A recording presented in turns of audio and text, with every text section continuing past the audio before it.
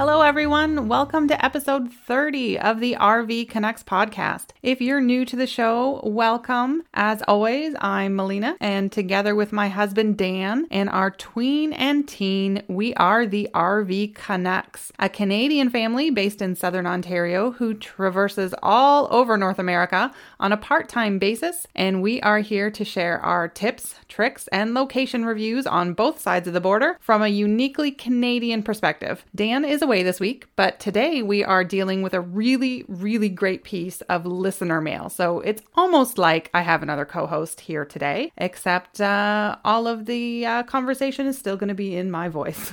So this piece of mail is, I think, really important for people to hear, especially if you're new to RVing or perhaps nervous about upgrading to a larger rig, especially when you maybe aren't mechanically inclined or confident in those areas of RVing. And obviously, I thought this piece of mail was important enough to garner its own episode.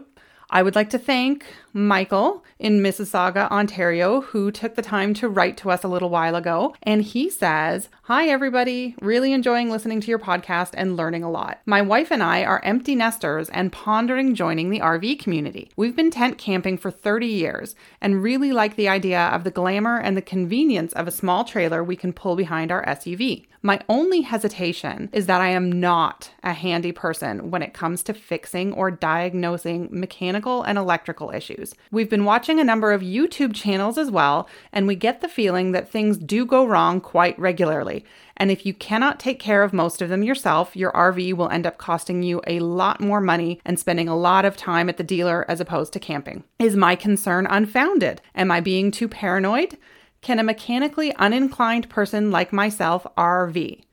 So I love this question. I love it because I know how intimidating it can be to upgrade to a unit where you know how absolutely nothing works. For us, when we went from tent camping, where we absolutely insisted that we would never, ever get any sort of trailer or RV, to upgrading to a tent trailer, to realizing we wanted a little more of that glamour as well, and upgrading to a 30-foot trailer, you know, we thought we kind of knew what it was all about going from the pop-up to the RV type travel trailer. And in some cases, you do get in over your head if you don't have enough of the information. And it is overwhelming when you run into problems that you might not know how to deal with. Now, luckily, we had a great dealer. We bought new and they were really thorough in their walkarounds, but we know a lot of people don't get that benefit. So I am going to share the response I sent to Michael and maybe talk about some of those points in a little more detail because I think they're super important as well. So I said to Michael, I would say don't hesitate to jump into the RV life if you're not mechanically inclined. However, there are a few considerations you might want to make to ensure it's a smooth transition from tenting. We suggest, if it's within your budget, try to buy new. Now, I know COVID has changed the landscape. New trailers are really hard to find, especially if you're looking for a particular model. But strictly from a maintenance point of view, a new trailer under warranty is going to give you more peace of mind than a used unit if you don't want to be dealing with a lot of maintenance problems. But like we've said before in our episode on what to consider before you buy a new or used travel trailer is to be sure that you try and take possession at the beginning of a camping season or when you can get it out a few times before that camping season is over, because the warranty does start ticking the moment you pick it up. And you want to use it to determine if there's any factory issues that need to be addressed before that warranty period is up. So again, if you buy new and you do have that walkthrough with a dealer, I know a lot of dealers are doing them. They'll just send you a YouTube video, which is fantastic because you can bookmark it and save it for later. But if you do get the benefit of doing that in person with a dealer, ask their permission if you can videotape it on your phone, because you are going to find that's a very valuable resource to go back to if you can't remember things on the awning, you know, if it's an automatic retraction, if it gets too windy or, you know, what have you, all those bells and whistles that you might not be comfortable with or have dealt with before, you'll be able to go back and reference those later. Since they're pulling with an SUV, they'll be limited, obviously, in length and weight, but that's not necessarily a bad thing, because if you're a mechanically uninclined person or you're not comfortable or you don't want all of those things that can break and go wrong, then you can opt for a model that doesn't necessarily have a slide out to keep things simpler. So the less moving parts you have, the easier it's going to be to maintain or to deal with issues when they come along. Obviously, everyone's experience is a little bit different, but in the 7 years we've owned our trailer, we've maybe had to replace a few light bulbs, the battery, and the tires, all of which are regular maintenance items. The only repair, and I'm like knocking on wood right now, that we've had to complete that wasn't in that schedule of regular maintenance is the water pump, which was a few $100s to replace. But when you spread that over the amount of years we've owned our trailer and the maintenance costs that we've had, they're really, really small compared to, the thousands of miles we've put on our unit. The only thing we've had to do is set aside a fund to make sure that after almost 30,000 kilometers that we've had the maintenance fund to make sure that we're keeping the truck in tip-top shape, that we can continue to pull the trailer all of these long distances.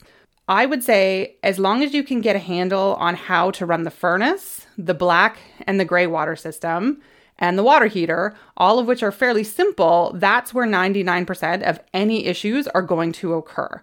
Now, that being said, those are also the issues you're going to find the most information out there on how to fix. YouTube, things like Facebook groups. We're part of a great Facebook group called RV Camping for Newbies, and people come on there every day and they ask questions. And I would say those issues are the ones that are absolutely most asked about, and they're the information on how to deal with them and fix them specifically for a make, model, etc. that you might own. The information out there is fantastic. So you will find a way to fix it, and they're fairly easy to fix once you can diagnose the issue. And there's so many people out there to help you diagnose that issue. Okay, so that being said, the regular maintenance that you're going to do to your trailer is super critical. So you're going to have to do the must-do tasks to protect your investment, making sure you're physically capable of doing tasks like checking and resealing the caulk and the lap sealant around seams and windows and skylights at least once a season, if not more. Sanitizing your freshwater system. We do it twice a season if we're camping a lot. Making sure your slide outs are lubricated and the seals around the slide outs are lubricated to prevent problems. All of those little things that are just kind of a tick in the box maintenance item. It doesn't take long for those type of tasks to cause damage if they're not dealt with properly or promptly, I guess. That said, it's also pretty cost effective to delegate some of those tasks that you just don't want to do or don't feel comfortable doing at the end of the season, like winterizing your rig. That can tend to get pretty complicated if you have multiple tanks and, a lot of faucets and how to bypass the water heater and all that kind of stuff. It does get a little more technical than, slapping some sealant on the roof of your trailer. But, we tend to pay to have it done at our local dealer, winterizing, not because we can't do it, but because we just lack the time. And it's less than $150 for us to go ahead and winterize the trailer. We always like to say, if you can put together IKEA furniture, you can RV. As long as you're comfortable with those maintenance tasks that I mentioned, you're going to be fine. Now, that's not to say that things won't go wrong, because absolutely they will go wrong. And that's sort of that badge of honor that RVers have, whether it's the capacity to deal with a blown tire, which again, I think it's probably you're more critical to understand how to safely navigate that trailer to the side of the road, but you don't necessarily need to know how to change it. If you've got AAA or CAA or another roadside service and you have time to kill, and that's, hey, you have a trailer behind you, you have snacks in it, you sit in your truck and you wait for somebody to arrive, and you don't necessarily have to have it. It's a great idea to learn how to do some of those tasks. But again, it's not something that's going to absolutely prevent you from entering into the RV community. And we talk a lot about, issues like backing in the trailer. If you we've never been to an RV park or a state park or a provincial park where if it's been tricky to back in, we have not had at least, 4 or 5 people come out from their campsites to help us. And there's always somebody around. We've locked our keys in our trailer and had to have assistance from other people who had the same type of key as us to get into, a locked compartment. And that's what the community is about. I think if I can hit one thing home, it's that this group of people is an absolute group of community. Somebody is always willing to reach out and lend a hand. And that's how you learn. I would say if you're new to this and you're not mechanically inclined, there's nothing more exciting than surmounting that first challenge where something goes wrong and you're able to actually backtrack the problem and diagnose it and maybe patch it up. And if you can't patch it up, that doesn't necessarily mean that your trip is a total write-off. I remember one time we had guests staying in our trailer. We had the girls and the children of our guests enrolled in a dance competition. And midway through that trip, when everyone's practicing, they're getting ready, they're getting their kilts on to go to this Highland Games to have a good time, and water just completely starts pouring out of the bottom of the trailer. And that's when our water pump broke, like I mentioned earlier. And we didn't have the time to figure it out. And the trailer was almost brand new at that point. I mean, the warranty was over, but we had no idea, how to fix it quickly. And we were kind of like on our way out of the campground. So what did we do? We just shut the water off for the remainder of the trip. It was only a weekend trip. We used bottled water or jugs of water from the tap in the campground to flush the toilet. And we brushed our teeth and used the showers at the bathhouse. And we dealt with it when we got home. We let it air out. We figured out that the water pump needed to be replaced. We took it into the dealer and they got it done. So, that really could have been a damper on the camping trip, but we just kind of shrugged our shoulders and said, okay, well, we wouldn't have had water if we were in the tent anyway, or in the tent trailer.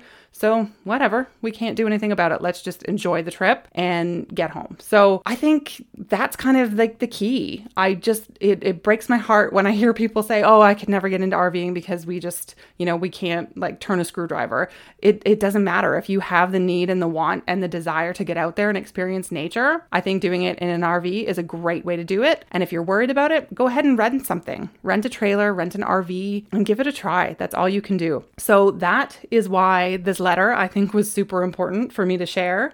I know it's a bit of a different episode for us and it might just be me ranting on, but I'm really passionate about it. And the more people we can get out there, I think the better the world will be. I think there's so many benefits to RVing. So what about you? I would like to hear from each and every one of you. If there is tips that you want to share for people or things I haven't mentioned that you've encountered as newbies or want to pass on, or just those nuggets of wisdom you hold in your back pocket and always tell people if they have questions, send them to us. Send us a message on Instagram or email us at hello@rvconnects.com or reach out on Facebook. You can message us on Messenger. And let us know, because I will share those on our social media. I'll do up a post maybe on the blog and link to it on our accounts. And I will share all of your tips as well, because the more we can encourage people to get out there, I think the better it will be. So thanks for joining us. I know that was a bit of a shorter episode, but a really important topic. And we will be back in 2 weeks with a new episode. Bye.